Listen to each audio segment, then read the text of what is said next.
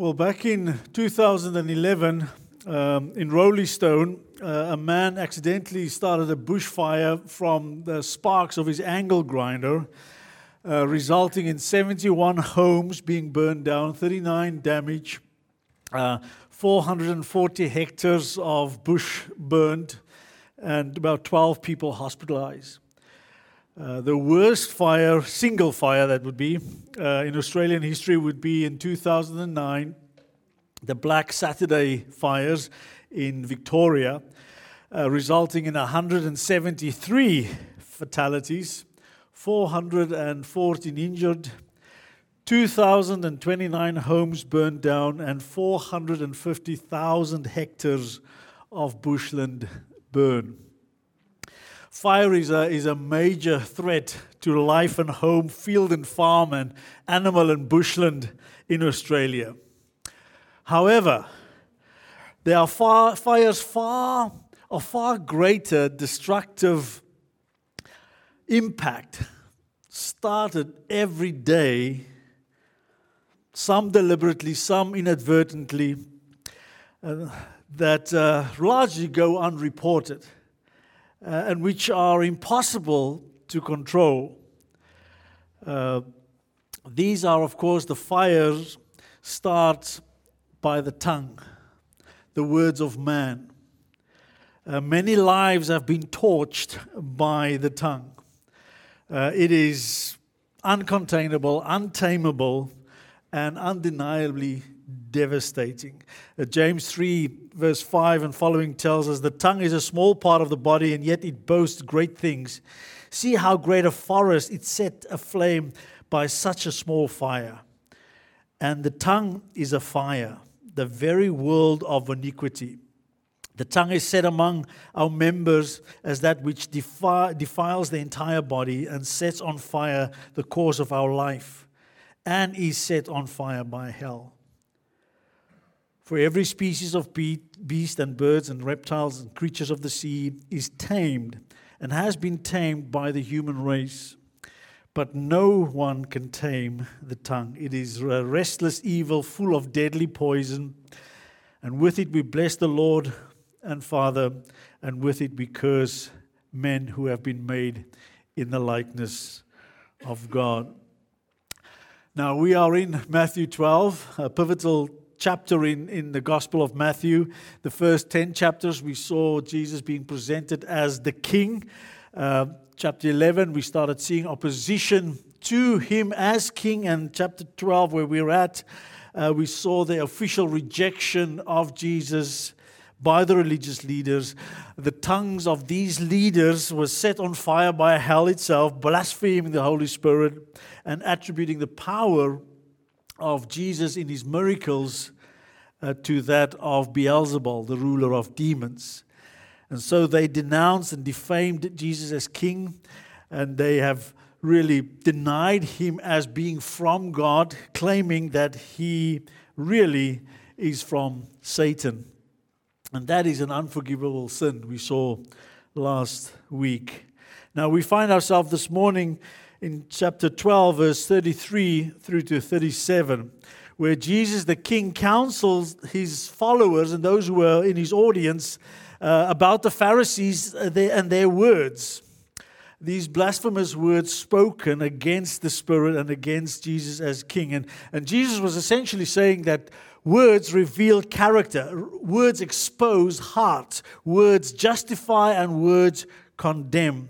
And the Pharisees, while seeking to discredit Jesus and defame him as an agent of Satan, through their words exposed themselves to be really children of the devil themselves.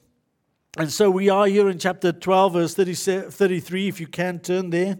And really we see the counsel of the King and also his caution regarding our words. And he uses 3 word pictures to counsel us and a word of warning to caution us. And so let us read chapter 12, verse 33 through to 37. Either make the tree good and its fruit good, or make the tree bad and its fruit bad. For the tree is known by its fruit. You brood of vipers, how can you, being evil, speak what is good?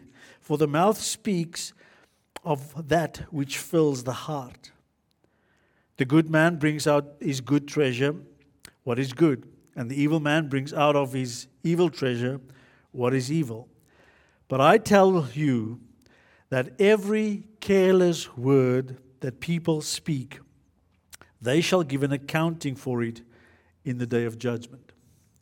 For by your words you will be justified, and by your words you will be condemned. Let me pray. Father, we need your mercy and your help this morning.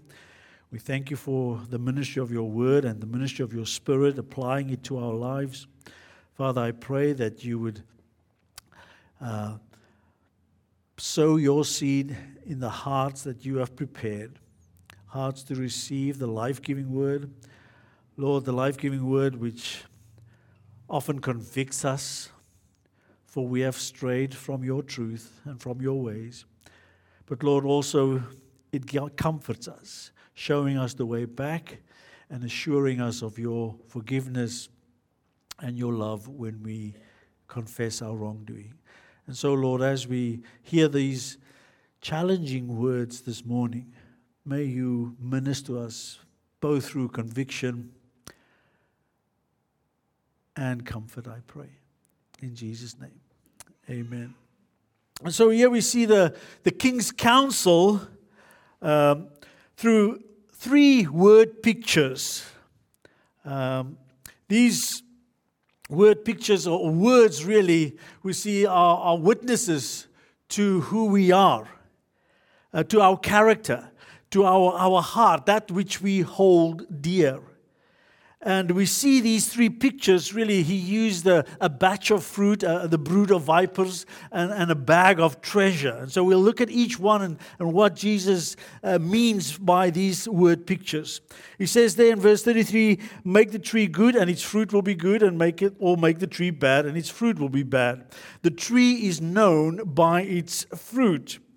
And it was quite a well-known picture, of course, taken from everyday life, affirming that a man's character really is seen or discerned by the deeds of man, the fruit that you bear in your life. Well, that which you value, that's what your goals are, would become manifest for all to see at some stage. And so John the Baptist used this word picture during his preaching of repentance in preparation for the king to come. In Matthew 3:8, he sort of called those who came to be baptized that they should produce fruit in keeping with repentance.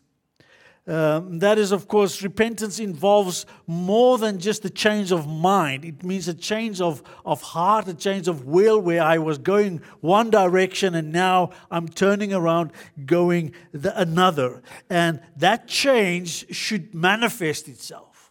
The fruit of repentance would manifest. Instead of me pursuing sin, now I am pursuing Christ and His righteousness. A few verses later, he warned his audience in chapter 3, verse 10, that the axe is already laid at the root of the trees, and therefore every tree that does not bear good fruit is cut down and thrown into the fire.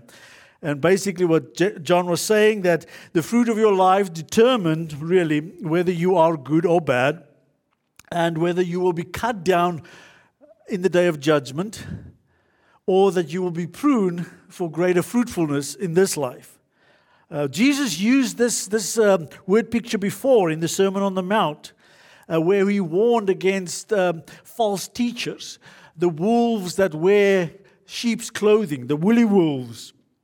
They look the part, they smell the part, they even sound the part, but ultimately the fruit of their lives, their desires, their goals, the things that they love will make themselves evident to be wolves instead of sheep. It will become clear that they are not sheep shepherds, but sheep slayers, because wolves don't like to graze on grass, they like to gorge on sheep.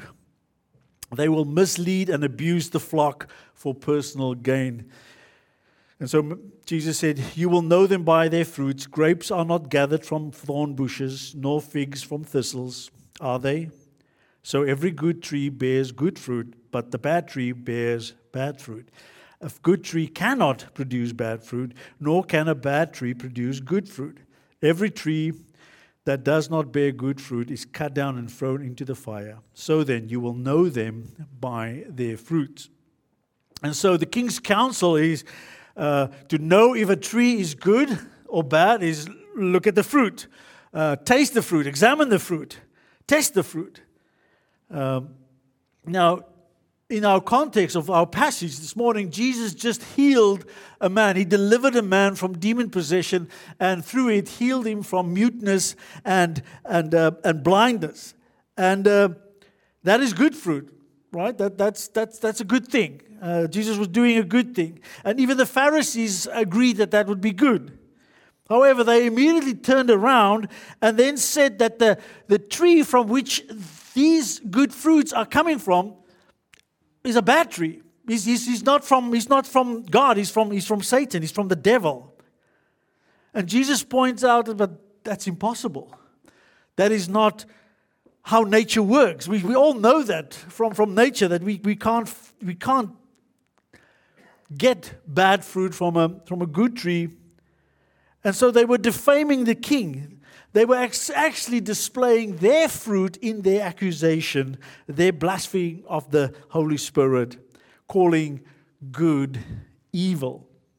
They were the ones who were truly rotten to the core. They were the ones who were bearing rotten fruit. And of course, so the first lesson that Jesus shows is that if you want to know someone, if you want to know their heart, their lives, look at the fruit that they produce. And then he goes on and he addressed the Pharisees directly. He says, brood of vipers, really hatchlings of adders, sons of serpents, or probably better, sons of the serpent.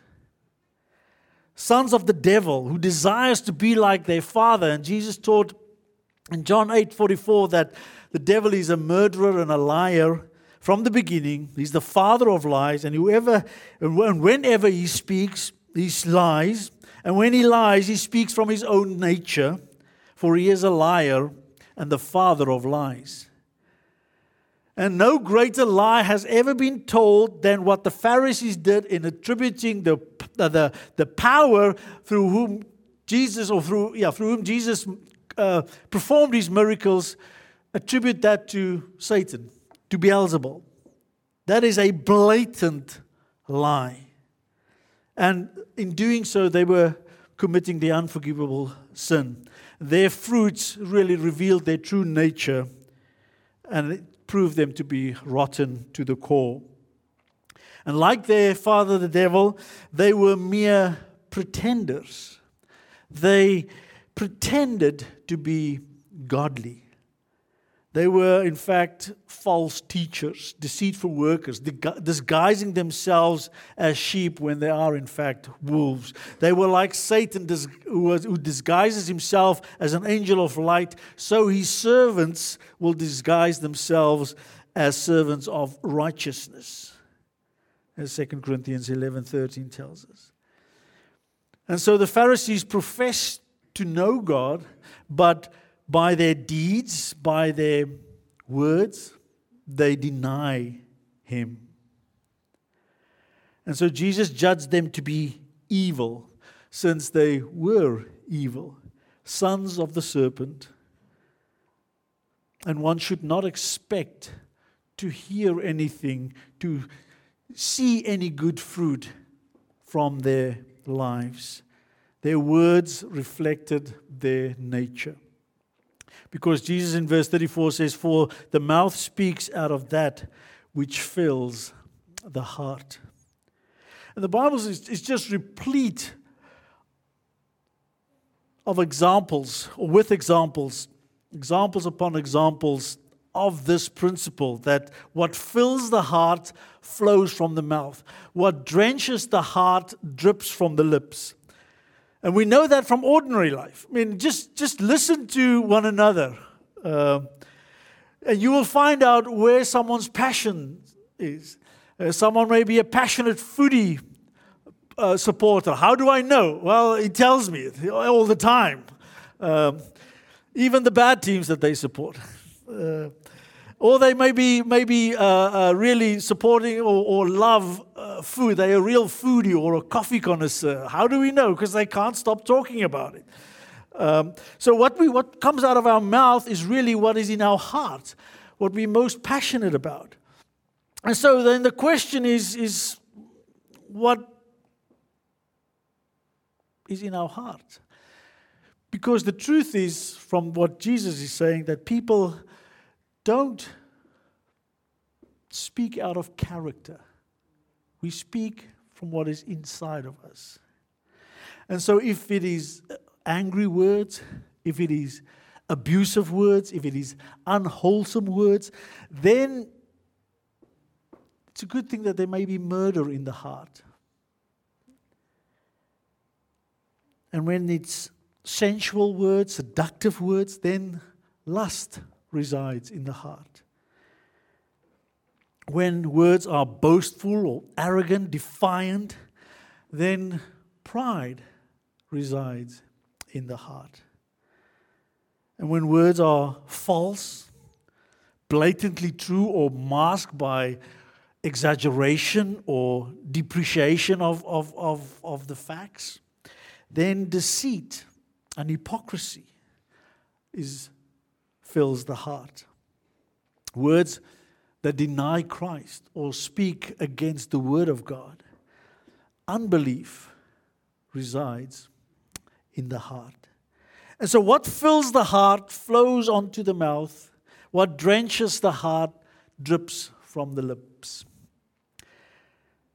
And Jesus explains that what we treasure, what we harbor in our hearts, that is the treasure that we keep, whether it is good or whether it is bad.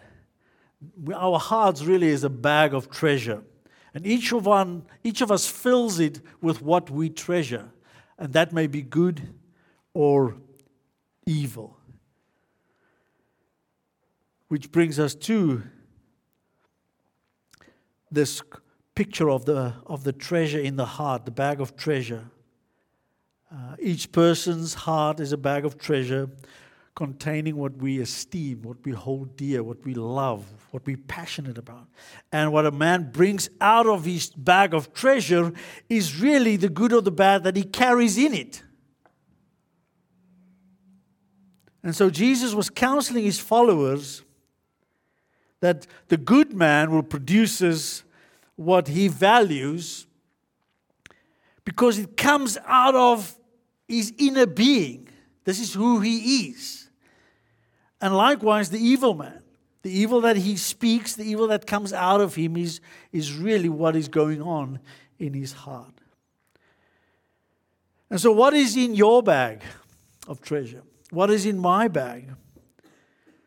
Jesus said there are two kinds of treasures. There are good treasure and there are bad treasures.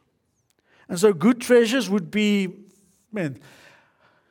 I was starting it, I was just going to do one or two, but then I had to stop myself because there are a lot of what Scripture would term good treasure for us to treasure in our heart. The things pertaining Christ. I was just reminded of Mary when she heard the shepherds reporting what they have seen in the field, with the angels saying that there is a Savior born today, who is Christ the Lord. And we read that Mary treasured all the things that were spoken by the shepherds. And then later on, when Jesus sort of stayed behind in Jerusalem, was lost, and they actually found him in the temple, he again said that didn't they know that he should be about his Father's business in the temple? And again we read that Mary treasured those things in her heart. And so knowing Christ should be, that privilege is what we should treasure in our hearts. That's what Paul said when he says he counts all things lost for the sake of knowing Christ. That was his treasure. He would sell everything in order to gain that, to be close to Christ, to know him in a very intimate way. Of course, we can fill our heart with the gospel. In fact, the gospel is placed into our hearts. 2 Corinthians 4:6 tells us that God said, "Let light shine out of darkness," is the one who has shone in our hearts to give the light of the knowledge of the glory of God in the face of Christ. But we have this treasure in earthen vessels, in us, broken marred clay pots, so that the surpassing greatness of the power will be of God and not of ourselves. 1 Peter 2:7 says we should treasure our salvation. He says, this precious value then is for those who believed. That is those who have received Christ as their cornerstone, as their rock on which they build their lives. We should treasure the kingdom of heaven. The kingdom of heaven, we'll see in the following chapter, is described as really a great treasure or a pearl of great value for which we should be willing to forsake and sell everything to gain that. And then the thrust of that parable is that it is incredibly valuable. And so if the kingdom of heaven is your treasure in your heart, that is what you will think about, that is what you will speak about, talk about. The treasure of the Word of God.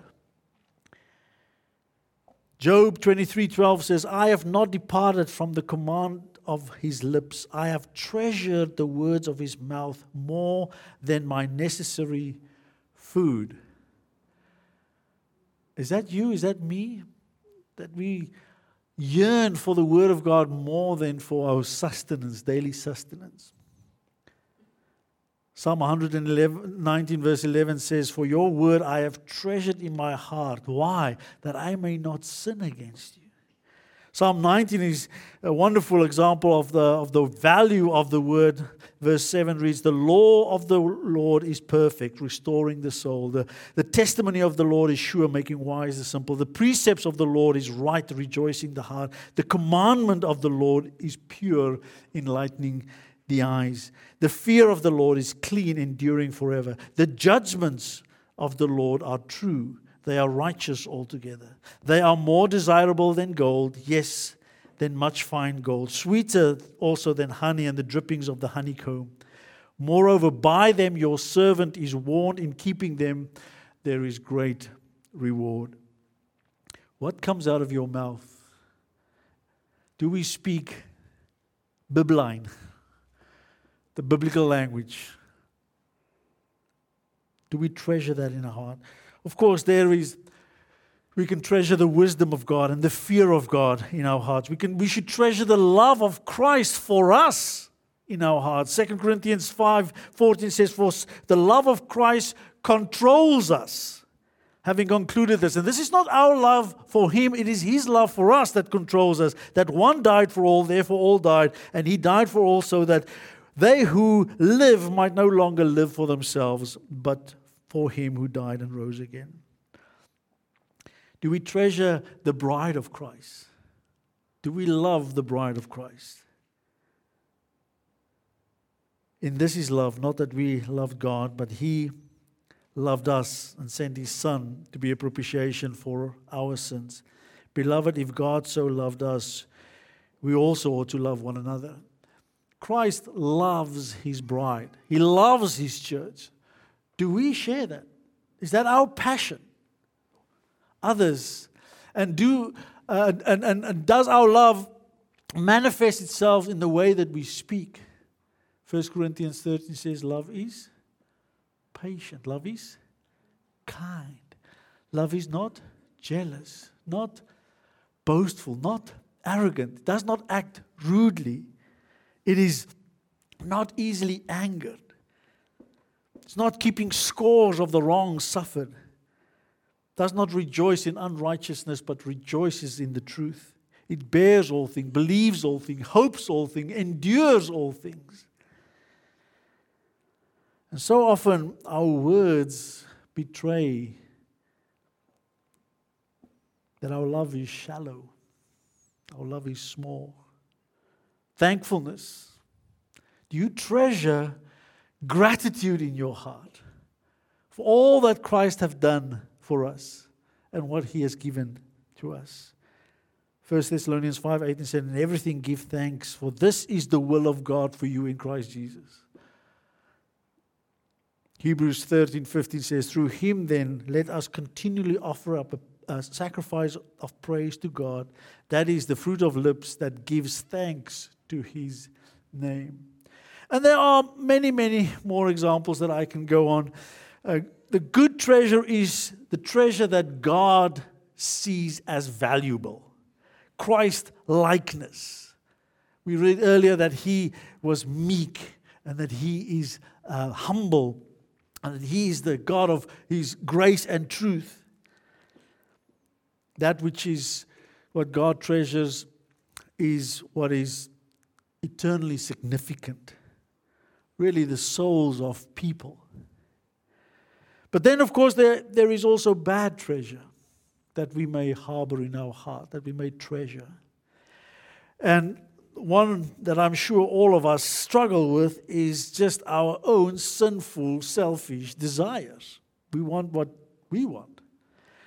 Matthew 15:19 tells us that out of the heart comes evil thoughts, murders, adulteries, fornications, thefts, false witness, slanders. If those are the kinds of things that flow from our lips or manifest in our works, then that is who we are inside. Perhaps it's the love for the world. 1 John 2:15 tells us, "Do not love the world or the things of the world. For anyone who loves the world, the love of the Father is not in him. For all that is in the world, the lust of the flesh, the lust of the eyes, the boastful pride of life, is not from the Father, but is from the world. And the world is passing away, and also its lusts. But the one who does the will of God lives forever." And I'm also always saddened when I read 2 Timothy 4:10, when I read of Demas, who left Paul, he left the work of ministry. Why? For he loved this present world.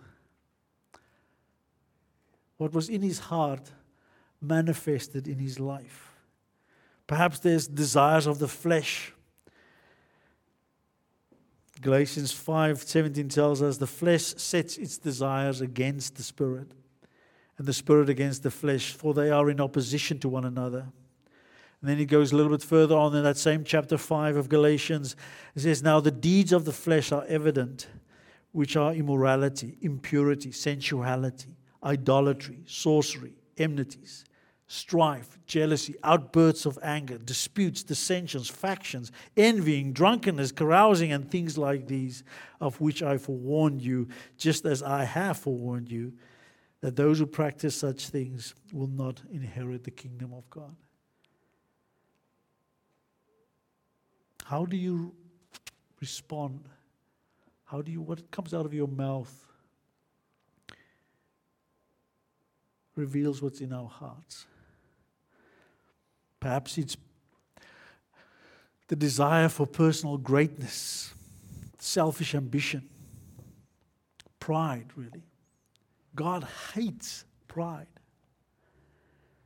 Proverbs tells us there are 6 things that God hates, 7 things which are an abomination to him. Really, it means it's repulsive to him. And the first thing listed is haughty eyes, those who look down on others, those who think they are superior to others. And the word says that he opposes the proud. He sets himself against those who are proud. And of course, selfish ambition. James warns us that where there is selfish ambition and jealousy, there is disorder in every evil thing. Philippians warns us that we should do nothing out of selfishness or empty conceit, but with humility of mind considers others as more important than ourselves, not only to look out for our own interests, but also for the interests of others. And pride is so deceitful that even we can do works for Christ out of a prideful, selfish ambition. Paul talks about those who proclaim Christ out of a selfish ambition. rather than from pure motives in Philippians 1:17. Perhaps we treasure earthly riches or wealth in our hearts.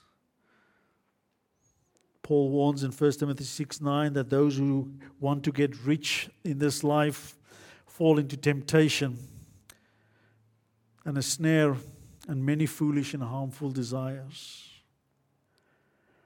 Jesus said in Matthew 6:24 that you cannot serve two masters. You cannot serve God and wealth, because you will love the one and hate the other. Perhaps you treasure sinful pleasures. Again, there are so many overlaps in these, but this one stood out to me because here it says that there are sources of quarrels, verbal fencing going on, conflicts among you. Is not the source your pleasures that wage war in your hearts or your members?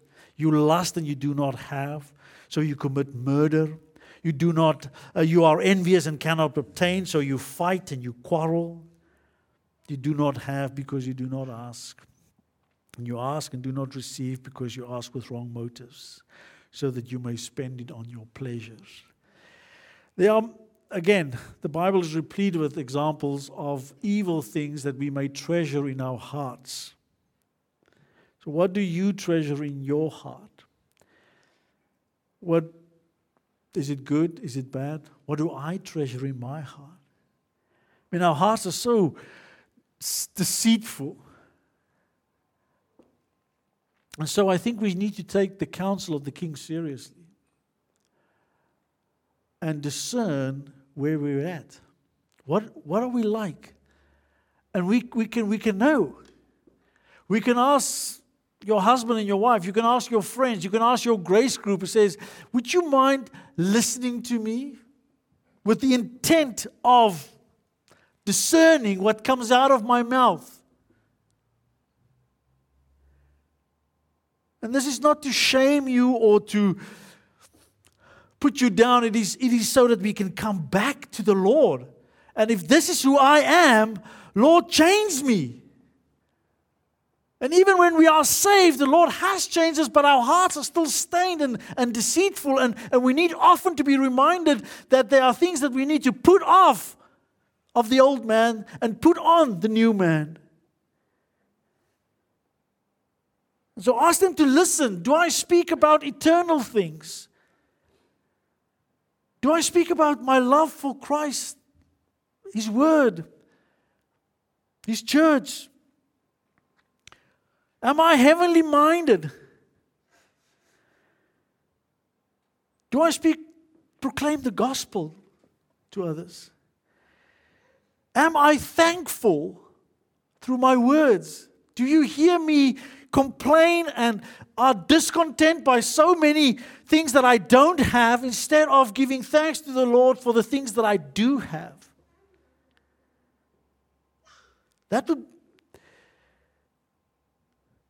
What is our goals in life? What is our passion? What do we speak most about? Because that can be either good or bad.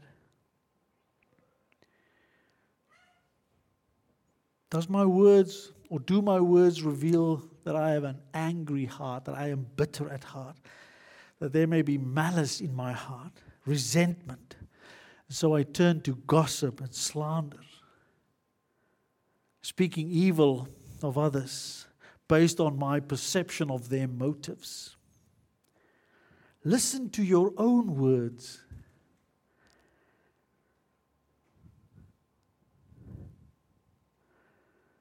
And when you find that there are bad treasure in your heart, bring it to the Lord. Bring it to Him.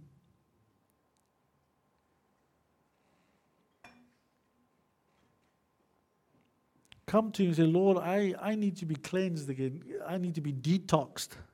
I've walked in this world and my feet are stained by the sins of this world. by the allurements of this world.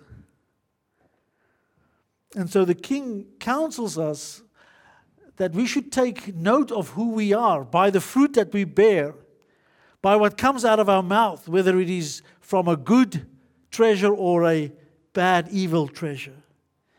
Because he goes on and he gives us a word of warning to caution us. He says in verse 36, but I tell you. He's seeking to get our attention.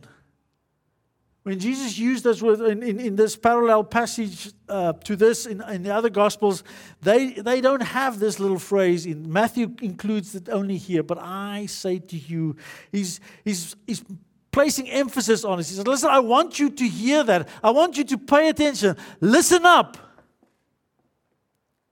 So let's listen. Every person who ever lived on this earth will have to give an account for every word they spoke.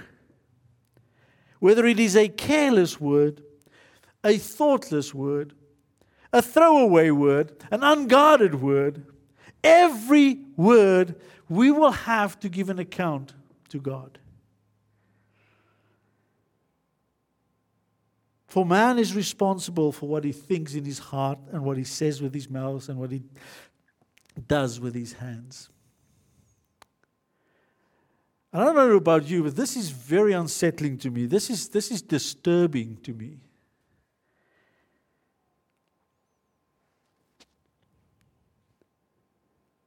Because our words, our careless words, maybe especially our careless words, those unguarded words, those unfiltered words that we use, those inconsiderate, indifferent words reveal our heart.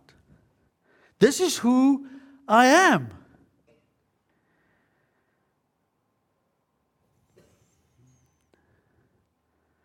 And the Lord says that we will have to give an account for that. And that accounting is for both Christian and non-Christian, for believer and for the unbeliever.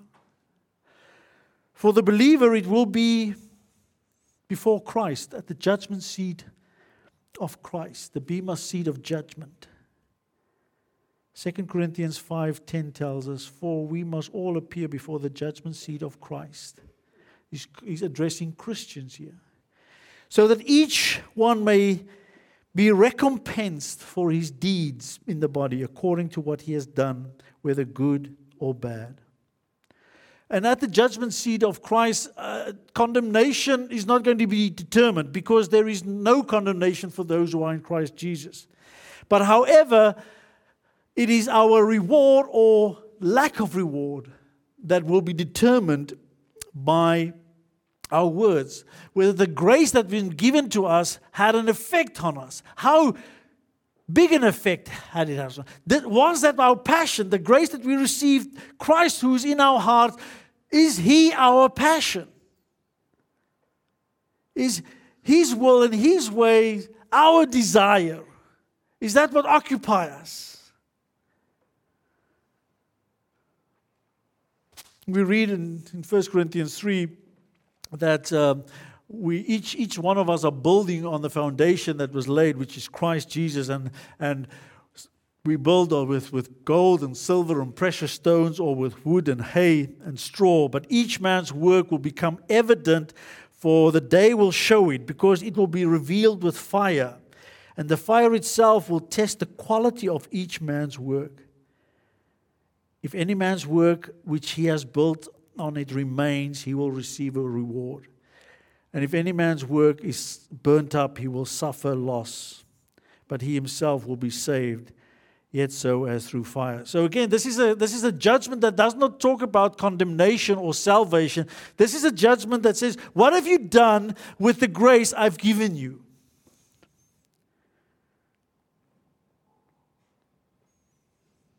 And of course, for the unbeliever, their judgment will be at the great throne, the white throne judgment of God in Revelation 20, when Their words will be among the other witnesses that will be read out to them, coming from the book, or the books rather, in heaven, to bear testimony against them. And if they are not in Christ, if their names are not found in the book of life, they are already condemned, and their words and their deeds will just serve as to determine the measure of their punishment in eternity.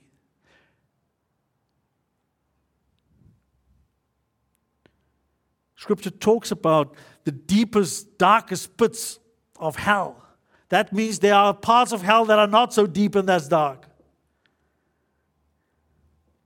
And God knows their words. He sees their deeds. Nothing is hidden from His sight. And He will hold every person accountable for the careless words that we speak and the impact it has, the consequences it produces.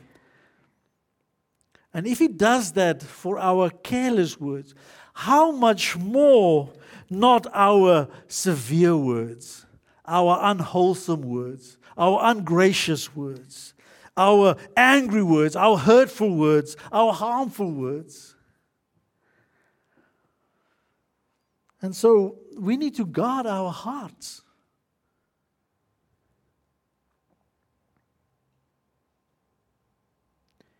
Proverbs 4:23 says, "Watch over your heart, or guard your heart with all diligence, for from it flow the springs of life. Put away from you a deceitful mouth, and put devious speech far from you." And then in 1 Samuel 2, this is a prayer from Hannah. It says, there is no one holy like you, like the Lord. Indeed, there is no one besides you, nor is there any rock like our God. Boast no more so very proudly. Do not let arrogance come out of your mouth. For the Lord is a God of knowledge, and with Him actions are weighed. We will have to give an account for every word we speak. And they will serve as a guide in our adjudication. It says our words will justify us, or our words will condemn us. Judgment will be in line or in conformity or in accordance to our words. Our words, it's with our mouth that we testify that Jesus Christ is our Lord. And also we confess Him to be our King. And our words will testify whether that confession was a fake or not, whether it's genuine or not. Now, the Bible teaches that a man is saved purely and solely by grace alone, through faith alone, in Christ alone, not of their own works, not of their own personal merit. And so on that day when a man is judged favorably, meaning not condemned because he's in Christ, then his words, and including his works, and including his words, will be a witness to their faithfulness to God. And they will testify in the adjudication of reward of eternal glory.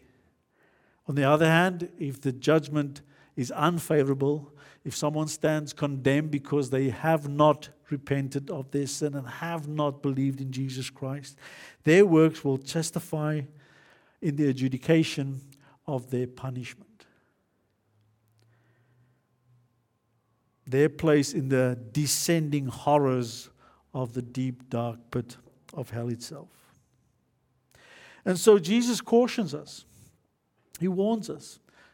He counsels us and says, take a good look at yourself. Examine yourself. Get others to help you, because there is a time then you will have to give an account to the Lord for all that you have said.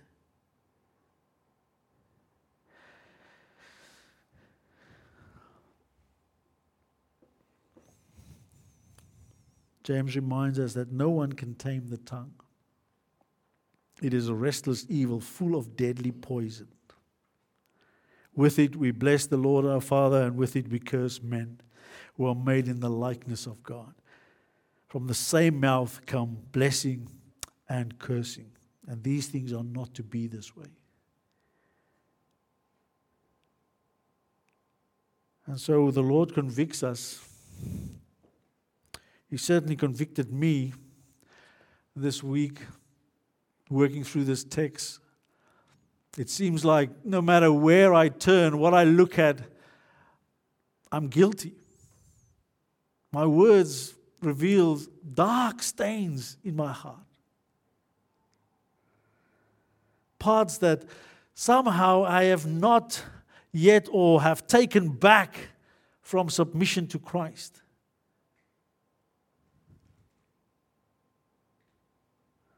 But then He comforts us.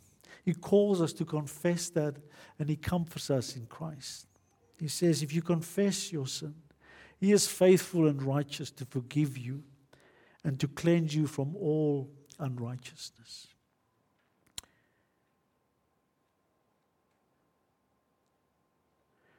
Wonderful about the Lord's forgiveness is that He says He will cast it behind Him and choose not to remember them anymore. And so what will your words testify about your heart before the Lord? And the wonder of forgiveness is once the Lord's forgiven it, it's gone. It's gone. It's dealt with. It's cleansed. And He who graciously saved us is also He who graciously sanctifies us, so that we would keep on presenting the members of our bodies not as instruments of unrighteousness, but as instruments of righteousness as to God. And so, if the Spirit of God is convicting you this morning of your words, unkind words, malicious words, unwholesome words, gossip, slander, then bring it to the Lord. Right now. Don't delay. Strike the anvil while the fire is hot, or while the metal is hot, and confess it and receive His grace and forgiveness. And then purpose through His power to change. That the Lord may change our hearts. That He would wash us and cleanse us. And we're going to start and come to the Lord's table in a moment. And the Lord asks us that when we come, we should come not in an unworthy manner. Meaning we have applied the blood of Christ to our lives and confess the sins and make that right before Him before we come. And so let us sing before we continue our service. If I can ask the musicians to come up.